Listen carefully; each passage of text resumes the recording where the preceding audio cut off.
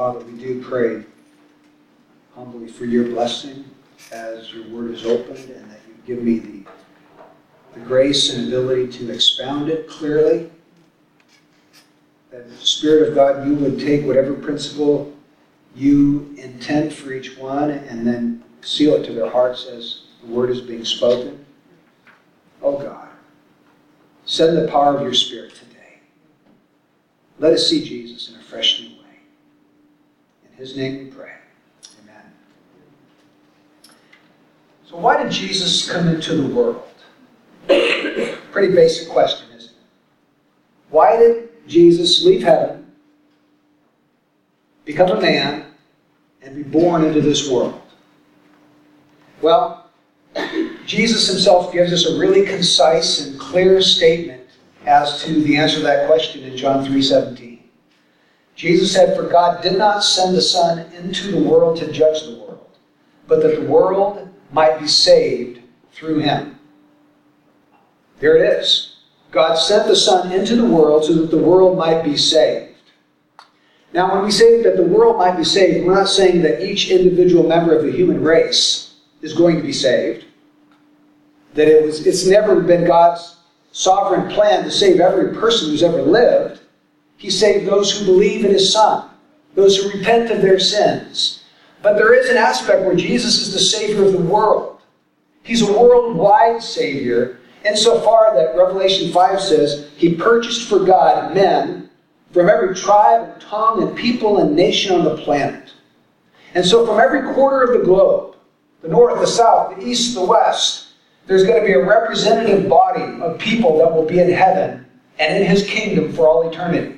So Jesus Christ came on a mission to bring salvation to this world. But of course, for that salvation to be effected, the message of that salvation has to reach the people.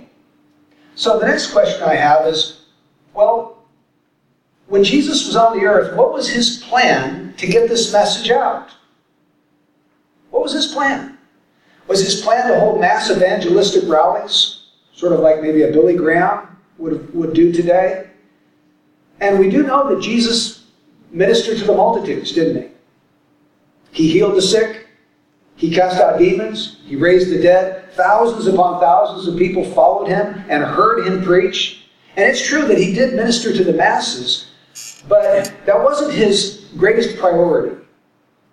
The Lord's greatest priority was focusing on 12 men who were called apostles.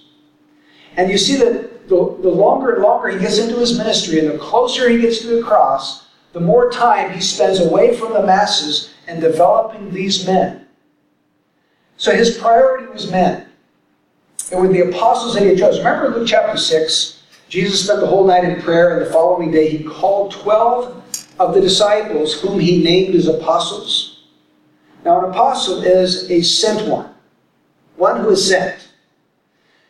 So they're called apostles in Luke chapter 6, but they're never sent out to do anything until Luke chapter 9. So for about a year to a year and a half, these guys were apostles, but they didn't apostle. They didn't actually go anywhere. They didn't actually do anything.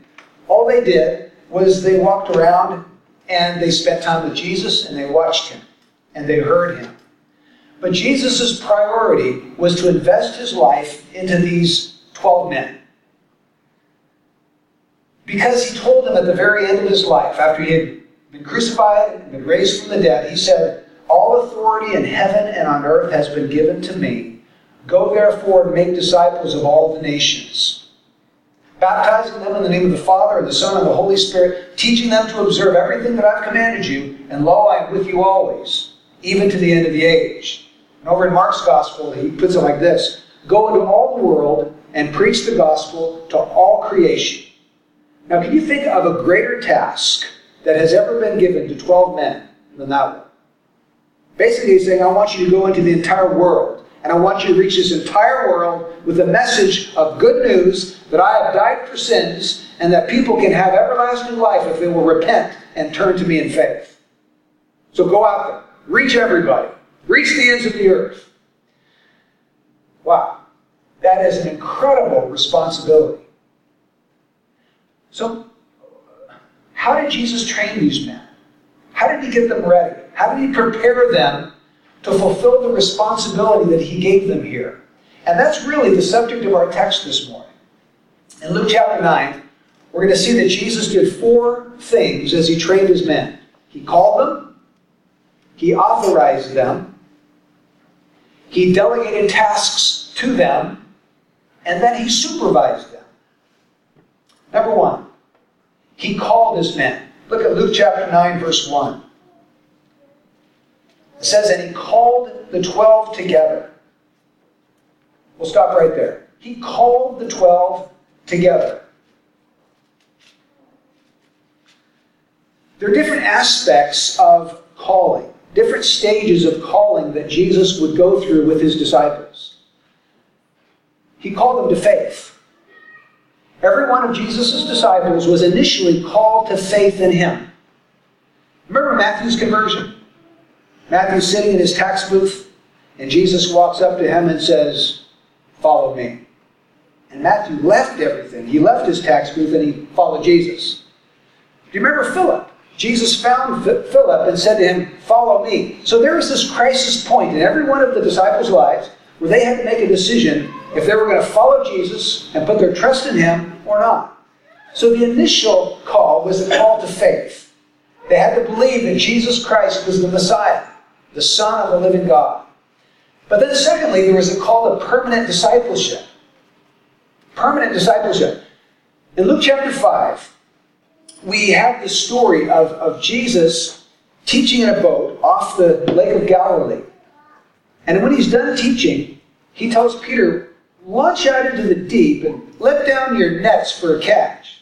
Remember what Peter says to him? He says, Lord, I fished all night. And Lord, I don't want to be rude here, but I'm the fisherman. You might be a good Bible teacher, but I'm a fisherman, Lord, and I fished all night, and I didn't catch anything. But okay, at your word, I'll do it. Just to humor you. So they launch out into the deep, they let down the nets, and they enclosed such a great quantity of fish that they had to signal to their partners in another boat to come over, and they were loading up the boat with fish till the 2 boats started to sink. And then, remember what Peter does when he comes to the shore? He kneels down before Jesus. He says, depart from me, Lord, for I am a sinful man. He saw who Jesus was. This is no ordinary man. This is the Son of God. And he says, I'm not worthy to even be in your presence. And the Lord says, don't be afraid, because from now on, you're going to be catching men. And then the Bible says they left everything and followed him. Now, up until that time, they were part-time followers. They had come to believe in Jesus. And they followed him part of the time, but they had gone back to their trades, back to their fishing business. But at this point, they left everything. They left their nets, their boats, their trade, and they became permanent, full-time followers of Jesus Christ. So first, he called to faith. Secondly, he called to permanent discipleship. And then thirdly, he called them to apostleship. Apostleship. Back in Luke 6, as we just talked about a minute ago, he spent the whole night in prayer. In the morning, he called 12 of his men to him and chose them and named them as apostles. Sent ones. Now, Mark 3:14 puts it this way. And he appointed 12. Number 1, so that they would be with him. Number 2, that he would send them out to preach. So, he called 12 men. He chose 12 to do 2 things. Number 1, be with him. Number 2, be sent out to preach. Remember, an apostle was a sent one. So, the very first thing that they did was just be with Jesus. And so, for about the first year to the first year and a half, all they did was just hang out with him. They lived with him. They traveled with him. They ate meals with him. They watched him as he healed the sick and raised the dead. They heard his sermons. They heard his preaching of the kingdom. They were just taking it in, absorbing it. And then finally, Jesus called them to apostleship, where he's going to send them out. So the fourth calling is that of internship. And that's what we find here in Luke chapter 9. He called them to internship. The dictionary definition of internship is a formal program to provide practical experience for beginners in an occupation. Doesn't that fit to a T what Jesus is doing with his disciples? He's enlisting them into a formal program to provide practical field experience for beginners in an occupation. Oh, what was their occupation? Christian ministry. Preaching, healing, casting out demons, doing the same thing that Jesus did. And then finally, there would be one final call, and that's the call to world evangelization. He's going to eventually call them to go bring this message to the entire world. Over in Acts 1, verse 8, Jesus said to his disciples, "But you're going to receive power when the Holy Spirit has come upon you, and you're going to be my witnesses, both in Jerusalem and in Samaria and in Judea and even to the remotest part of the earth." So world evangelization, you're going to be my witnesses to the remotest part of the earth. Now you're probably thinking, well, Brian, that's all well and good. We understand these 4 different calls, but I'm not an apostle. What in the world does any of that have to do with me? You may not be an apostle, but you have been called to extend the kingdom of Jesus Christ in one way or another. Every single Christian has been called to be involved in one way or another in making Jesus' name great in the earth. 1 Peter 2:9 says, "But you are a chosen race, a royal priesthood, a holy nation, a people for God's own possession." Why? Why did he choose you? Why did he make you his priesthood, his holy nation?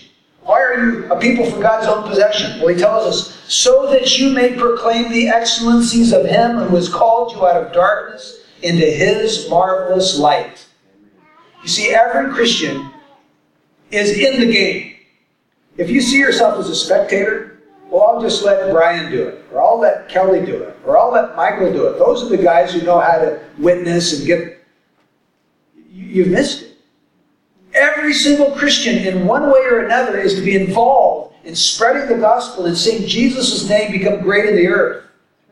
So we need to get out of the stands and into the game and get involved. And so I want to challenge you this morning. Accept the call to world evangelization. Now, that may extend simply in your neck of the woods, your neighborhood, or your workplace, but do your part to let the beautiful, glorious name of Jesus be known. So, the very first thing we see here is that Jesus called his men. He called them over and over to greater and greater experiences of commitment and service of him. Now, secondly, we find that Jesus authorized his men. He authorized them. Look at chapter 9, verse 1. Not only did he call the 12 together, but then he gave them power and authority over all the demons and to heal diseases. He gave them power and authority over how many of the demons? All of them. And to heal all diseases. So basically what we find happening is that Jesus took the power and authority that was in himself, and he's giving it now to these 12 men so that they can do what he did. Now think with me for just a moment. What were the things that Jesus did over and over and over throughout his ministry? What were the activities that he was engaged in? Was that? Yes, those things. Exactly. He preached, he healed, and he cast out demons. What does he tell them to do? Preach the kingdom, heal the sick, cast out demons. So basically what Jesus is doing is he's multiplying himself. Jesus can't be everywhere at the same time. He can minister to a limited number of people. And so in order to get this message of the good news out to more and more people, one final gospel blitz before he leaves Galilee and goes to Jerusalem, out of grace, he commissions these 12 men to take the same message that he had been preaching and to get it out to all the cities and villages around Galilee. He's multiplying himself. It's almost as though he's creating carbon copies of himself and sending them all over the place to do what he had been doing so that more and more people can hear. And interestingly, in the next chapter, in Luke chapter 10, he's going to do the same thing again, but this time not with 12 men, but with 70 men. And he's going to give them authority over demons, He's going to tell them to preach, and he's going to give them power to heal the sick. And then when he raises from the dead, he's going to do it again, but not to 12 or not to 70. He's going to do it to his entire church. And he's going to tell them, in my name, cast out demons, in my name, heal the sick, and go preach the gospel to every creature. So this group goes from 1 to 12 to 70, and then to the entire church. And Jesus is multiplying himself through his people. So what he's doing here is he's authorizing them to do what he had been doing. Now, we're told here that he gave them power and authority. And there is a difference between power and authority. Power is the ability to do something. Authority is the right to exercise that ability. And so Jesus says, you guys are my personal representatives. In whatever city or town or village you enter, you represent me. I'm giving you the right to exercise this power, this ability, in order to get these things done. Now, how in the world would we apply this today? Let's talk first of all of the idea about casting out demons or having power over demons. Is that only something that was applicable to these 12 men? Or do we still have power over demons today as Christians? Luke 10:17. When Jesus sent out the 70, so this was in addition to the 12, this is a bigger group, they came back and they're all excited. They said, Lord, even the demons are subject to us in your name. So, were they subject to the 70 simply because they were nice guys? I mean, why were they subject to them? Because they were using the name of Jesus. They were subject in your name, they said. And over in Mark 16:17, Jesus said, in my name, you will cast out demons. So, the important thing when you talk about exercising authority over the satanic realm is that it cannot be done in your name or in your power. It's done in the name of Jesus Christ. And that name has still been extended to the church for all time. Right? We invoke the name of Jesus. When we pray for the sick, we pray in Jesus' name. When we come against Satan or demons that are tormenting people, which I admit doesn't happen very often in my life, but perhaps if I lived in a third world country, I would be faced with this much more often. We still have the privilege and authority to invoke the name of Jesus to come against them and take authority over them. What about healing? God, or Jesus, gave them authority over the demons. He also gave them the authority to heal. And I guess there's a lot that can be said about this. I'll just say a couple of things. I do believe God heals today. In fact, one of the gifts in 1 Corinthians chapter 12 is the gifts of healing. Gifts of healing. And after a thorough study of the Scriptures, I cannot come up with a biblical reason to deny that these gifts have been withdrawn from the church. I can see in 1 Corinthians 13 a biblical exegetical reason to accept the fact that all of these gifts are still manifest in the church to varying degrees in varying places. So I do believe that God heals today, and I believe that God gives the gift of healing to certain individuals. And that shouldn't freak us out or scare us or intimidate us in any way. The gift of healing is simply that some people, when they pray for the sick, are more effective than others. And notice it's plural, gifts of healing, which have made some Bible scholars believe that some people might have the gift to pray for certain kinds of illness more effectively, and then others have the ability to pray for other kinds of illnesses more effectively. In other words, someone might be able to pray for cancer, and the Lord works through their prayers. And there's a high success rate of people being healed from cancer. Another person might be migraine headaches, and another person arthritis. But He's given the gifts of healings to the body of Christ. But having said that, let me just say this. God doesn't always heal today. God does heal. And He has given the gifts of healings to the body of Christ, but God doesn't always heal. And He didn't even always heal in the first century. Timothy had a stomach ailment. Paul said, take a little wine for your stomach. That wasn't healed. Trophimus, Paul left sick at Miletus. Paul wasn't able to heal Trophimus. Epaphroditus was so sick he almost died. So here are examples, real-life examples in the early church of people who weren't healed immediately through the prayer of an apostle even. You see, there are certain attributes of God that we must keep together and keep in tension. God is sovereign, God is wise, and God is good all the time. He's sovereign, He's wise, and He's good.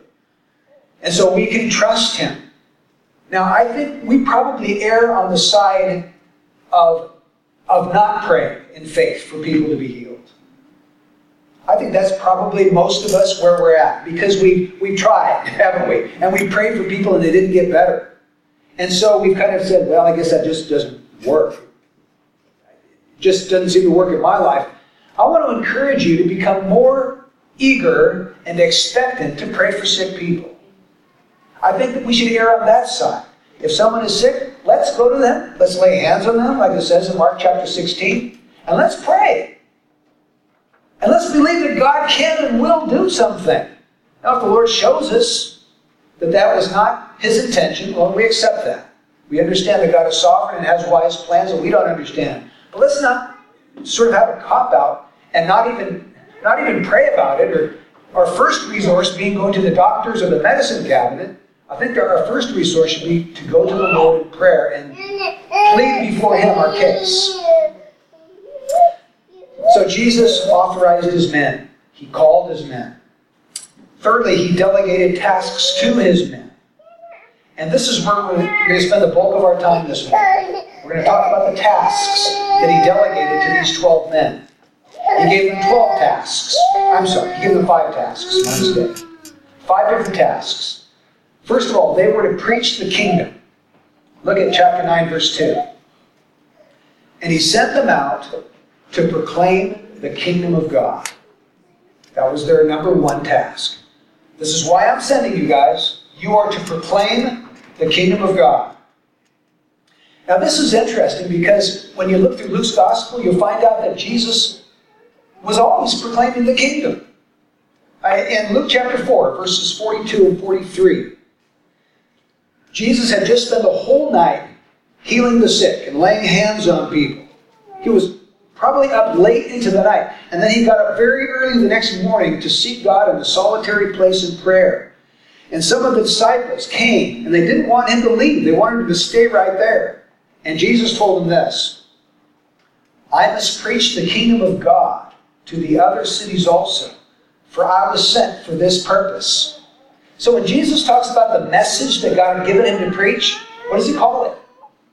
I must preach the kingdom of God. That's my message. Or over in Luke chapter 8, verse 1, here's a summary statement of Jesus' ministry. It says, soon afterwards He began going around from one city and village to another, proclaiming and preaching what? The kingdom of God. The kingdom of God. So what does it mean to preach the kingdom of God? Basically what that means is that He was preaching salvation. The reason I know that is because when Jesus had this encounter with the rich young ruler, He would say to His disciples how hard it is for a rich man to enter the kingdom of God. And what do they respond by saying? Well, then who can be saved? Jesus said it's hard for a rich man to get into the kingdom of God. They said, well, then who can be saved? The disciples equated salvation with being in the kingdom. So as Jesus was going around preaching the kingdom, He's preaching salvation. Basically what He's doing is He's proclaiming that He is the King, come from heaven, and that He has a kingdom, and that it is available for them to enter that kingdom, and the entrance requirements are repentance and faith. If they will turn away from their old sinful lifestyle, and if they will embrace Him as their King, they can have a part in this kingdom. They can receive everlasting life and forgiveness of sins. And that was good news. That's why it's called the gospel of the kingdom. The good news of the kingdom. So, the first task that He delegated to them was that they were to go through all the cities and villages of Galilee, and they were to proclaim the exact same message that He had been proclaiming, that Jesus Christ is the Messiah, the King from heaven. And He offers you pardon. All you have to do is lay down your arms of rebellion and wave the white flag of unconditional surrender to His Lordship. And if you will surrender to Him, you can come into His kingdom and receive all the benefits of that kingdom.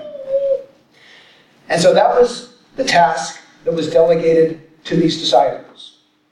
Now, we can apply this to our own lives because that's still the task that has been delegated to the church. And if you're a Christian, you're a member of that church. How are you doing when it comes to proclaiming the gospel of the kingdom? When was the last time you talked to someone about their soul? About the fact that they need to be saved and that Jesus Christ is the Savior? Has it been over a week? 2 weeks? A month? Maybe for some of you it's been years or maybe never. I want to encourage you to ask God to give you an opportunity this week to talk to someone about salvation in Christ and be bold enough to seize that opportunity when it comes. First task, they were to preach the kingdom. Second task, they were to demonstrate compassion. They were to demonstrate compassion. It says in verse 2, He sent them out to proclaim the kingdom of God and to perform healing. Healing. People who are suffering. People who are in pain. Not only did they perform healing, but they also cast out demons of people who were tormented with evil spirits. Isn't it interesting that Jesus has supernatural power, but how does he manifest that power?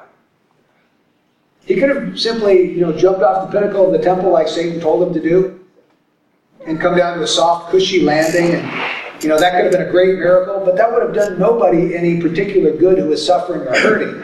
Instead, Jesus used supernatural power to minister to real, live, hurting, suffering, pained people, tormented people. He entered into their pain and He sought to relieve it.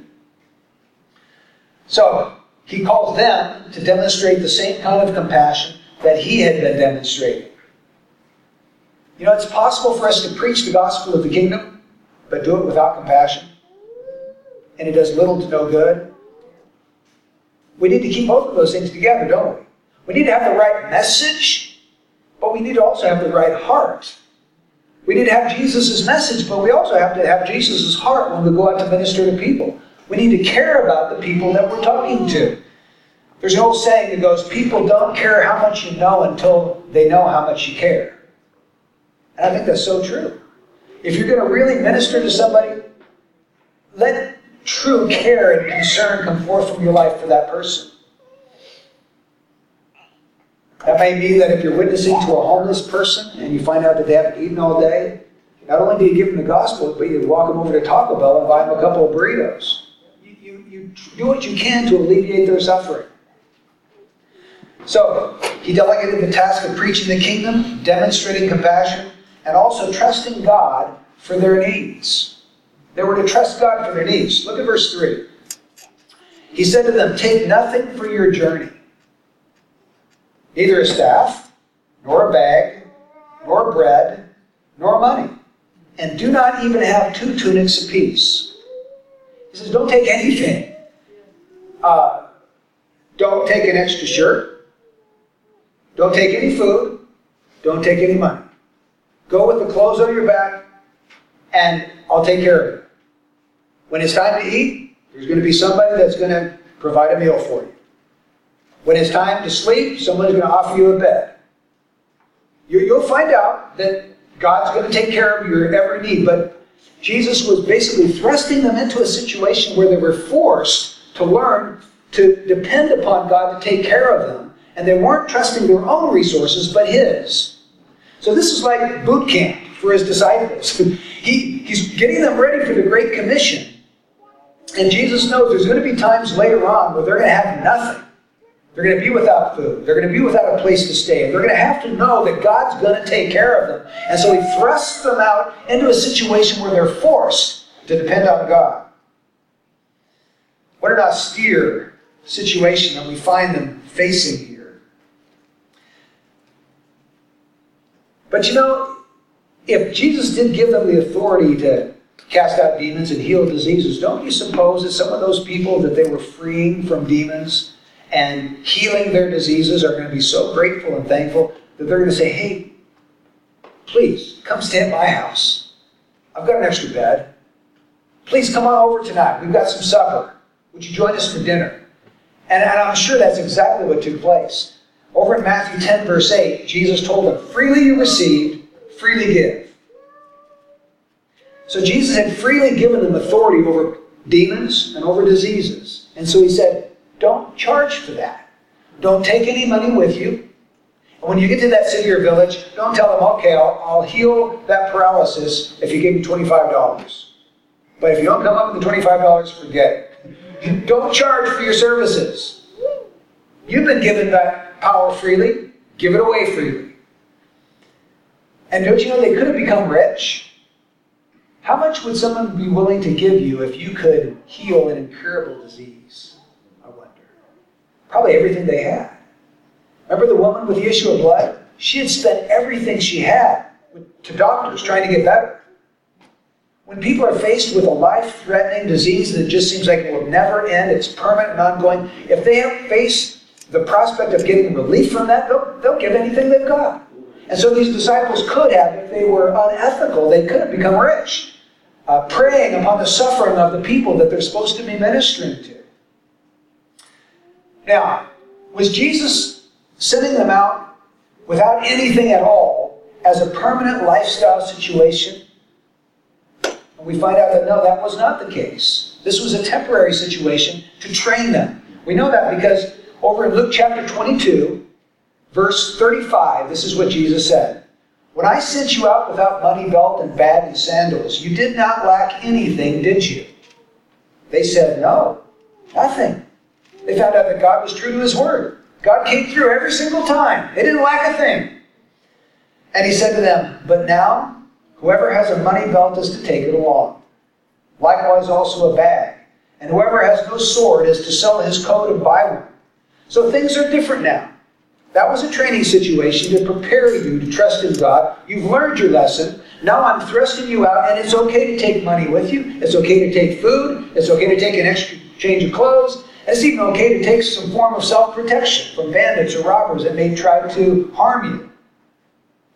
So no, this was a temporary situation. Now, you and I, as servants of Jesus Christ, also need to learn to trust God for our needs. And the difficulty we have here in rich America is that we're so affluent we don't really need to. Isn't that true?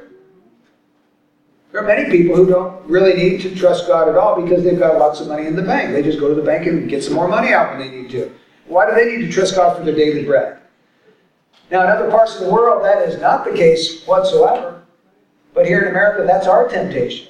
You know, it's hard to be a sold-out Christian in the United States. It's much harder, I think, than when you live in some other country of the world. But we need to learn that lesson. And maybe we need to be generous enough givers so that we do need to learn to trust God. So that we can't rely on our resources in the bank. We also need to remember never to enrich ourselves from the suffering of other people. And here I'm afraid that there are many people that do just that. If you watch much Christian TV, which I never do, because I despise so many of the things I see on it, but there are things on there where the gimmicks and the gadgetry of people saying, just do this, put this under your pillow, stand on this thing, touch that, and of course you need to send me this money, because that's seed money, and if I receive that seed money, God's going to multiply it 100 times. And they prey upon the ignorance of people and the suffering of people, wanting so badly to get well. But we ought to never discredit the ministry of Jesus Christ by unethical means like that. In 1 Timothy 3, Paul says that an elder has to be free from the love of money. In 1 Peter 5, he says that he needs to shepherd, not for sordid gain. Not for sordid gain. In other words, he's not in the ministry for money or what he can get out of it. When I read texts like this, it makes me really glad that I own a business and I don't have to take any money at all from the church, because at least No one can accuse me of doing that, because I've never taken a penny from the church and probably never will. I thank God for that. It would be wonderful if there was more pastors who were able to do that, because it would just decrease all of the accusations that fly from the people of the world. So they were to proclaim the kingdom. They were to demonstrate compassion. They were to trust God for their needs. Fourthly, they were to demonstrate contentment. Look at verse 4. Whatever house you enter, stay there until you leave that city. So they go into a city, and someone offers them to come and stay at their home. They say, well, I'm sorry, all I've got is a barn, but there's fresh hay out there. It's a place for you to stay. You say, great, any place would be better than nothing. So you take the barn. And then somebody else comes along and says, boy, I'm so grateful you healed my daughter. Here, I've got this big, wealthy home up on the hill. Why don't you come and stay there? And they hear the words of Jesus ringing in their ears. Whatever house you enter, stay there until you leave that city. What's the principle behind all of this? They need to be content with what God has provided. Whether it's a beautiful, spacious home with lots of wonderful food to eat and a nice soft bed and pillow, or if it's just a place out in the barn. Whatever God provides, be content. Stay there. Continue to minister to that family for the duration of the time you're in that city. And this is a lesson that we as Christians have to have and understand too, isn't it? Being content. Content with what we have. Would you describe yourself as a content person? Are you a content person? Over in Hebrews 13, verse 5, he says, make sure that your character is free from the love of money, being content with what you have. For he himself has said, I will never desert you, nor will I ever forsake you. So why can we be content? Because we know that Jesus is never going to forsake us. And that's really all we ever have to have. Now, if he forsook me, then I'm in deep trouble. But as long as Jesus is with me and will not forsake me, then my needs are going to be provided. He's promised that to me. And then the fourth task he delegated to them is that they must pronounce judgment on those who reject the message. Look at verse 5. And as for those who do not receive you, as you go out from that city, shake the dust off your feet as a testimony against them. So if there are those that don't receive you, shake the dust off your feet, your sandals. And that's going to be a testimony against them. Now there was a custom amongst the Jews in the first century that when they went on a trip, they went on a journey, and they entered into Gentile territory, and then they came back across the border into Israel again. They would take their robes and their shirts and then shake it, get all the dust off, and then shake the dust off their sandals. And really that was a visual picture of disdain and scorn for the pagan Gentiles. They wanted nothing to do with them. Remember, Jews would have nothing to do with Gentiles. They wouldn't associate with them. They wouldn't talk to them. And so when they came back into their land, they left all that Gentile dust behind. And what basically Jesus is telling his disciples is, if you go into one of these Jewish cities and they won't receive you, treat them like a Gentile. Treat them like a pagan. Shake the dust off of your feet as a testimony against them. Basically, they were pronouncing that God will judge you because you will not receive the message of good news that he sent among you today. And here's the thing. Not only must we be honest with the good news, we've got to be honest about the bad news too. Jesus was charging his disciples not only to proclaim the kingdom, they were to proclaim judgment against those who wouldn't receive that kingdom. And so we need to be honest enough to tell people, yes, there is a heaven freely offered to you in Jesus Christ, but there is also a hell where if you reject that offer, you will spend eternity. There is either eternal blessing in the kingdom or eternal judgment in a place that God has designed for those who reject his message of good news. We've got to be honest, and we've got to have the courage to tell people in a loving way and a compassionate way, but in a forthright and honest way that there is a heaven and there is a hell. So those are the tasks that Jesus delegated to them. Now there's one final principle I want you to see. Not only did Jesus call them and authorize them and delegate tasks to them, but we also find that he supervised them. He supervised them.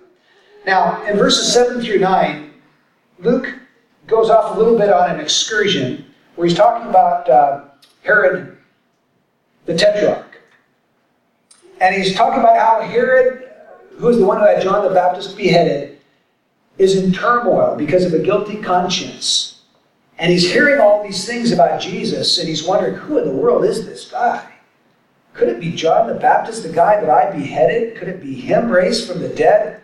If that's true, I'm in big trouble. Or maybe it's Elijah. Or maybe it's one of the other prophets that have been raised from the dead. But then in verse 10, it says, when the apostles returned, they gave an account to him of all that they had done. Taking them with them, he withdrew by himself to a city called Bethsaida. Now notice this. Jesus sent them out on this mission. They came back, and what do? They give a report. They give an account to Jesus of everything they had done. Why do you suppose Jesus wanted them to come back and give him a report on what had happened? Don't you believe it? It's got to be because he's going to use that to continue to train them and to continue to teach them. They're going to say, well, this happened, Lord, and we didn't really know what to do. And the Lord's going to say, okay, next time you're in that situation, I want you to do this. Lord, we were over here and this person did that. Okay, this is what I want you to do next time. There's ongoing training and instruction going on from the Master. So he sent them out, but when they came back, he used that as an opportunity to continue to help them grow in their ministry. And you know, that's really a really good way of looking at developing leaders. You call leaders, you delegate authority to a leader, you give them practical field experience where they're actually doing things in ministry. So first, that potential leader watches the senior leader, just like the disciples watched Jesus. They watch his life, they watch how he preaches, they watch how he interacts with people and counsels, and all of those kinds of things dealing with ministry. And then at some point, the senior leader will call this leader to internship. So he'll call to go with him when he's counseling. Or he'll give him opportunities to preach. Or he'll ask him to minister to a suffering person and to pray for healing. And then as he's doing that, the senior leader is taking opportunity to continue his training and instruction and to continue to teach him. And that's how new leaders are raised up. And Jesus was very wise in the way he went about this. Let's just come to a conclusion this morning by remembering the transferable principles that we find here in Luke chapter 9. Yes, it's true, nobody here is an apostle. But we have many Christians here. What are the transferable principles that we find here? We need to remember that every one of us is called to extend Jesus' kingdom. I would encourage you to write down away on a piece of paper one thing, one way that you are going to seek to extend Jesus' kingdom this week. Now, we do that in different ways according to our giftedness, don't we? Some people are gifted and called to go out and preach on the streets. And some people, they couldn't do that if you put a bullet to their head. But they love their neighbors and they love to open up their house. And so they'll invite their neighbors over to have an investigative Bible study right in their living room. And they'll provide refreshments and they'll make people feel at home. And they'll call their neighbors throughout the week and see how they're doing. That's another way of extending the kingdom. There's an innumerable number of ways that we can go about seeking to make Jesus' name famous and great in the earth. But we've got to think of a way that is consistent with the gifts God has given us and our personalities.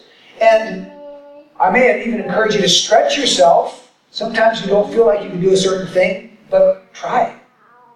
Try something that you don't think you can do. See what happens. You'll be amazed sometimes.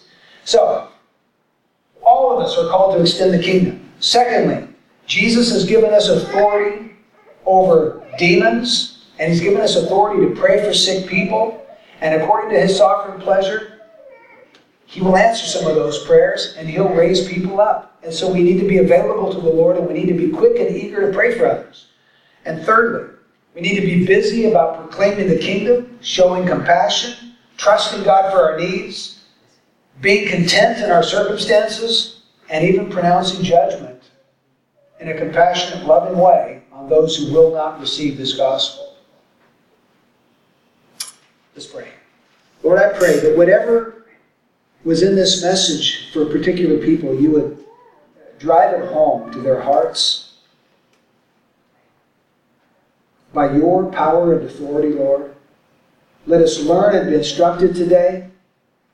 I pray that you would motivate us, Lord God, to be about your work, the Master's business this week. I pray that you would show each one what their gifts are and how they can be most effective in extending Jesus' kingdom and making Him great in the earth. And we pray this together in the holy name of our Savior, Jesus Christ. Amen.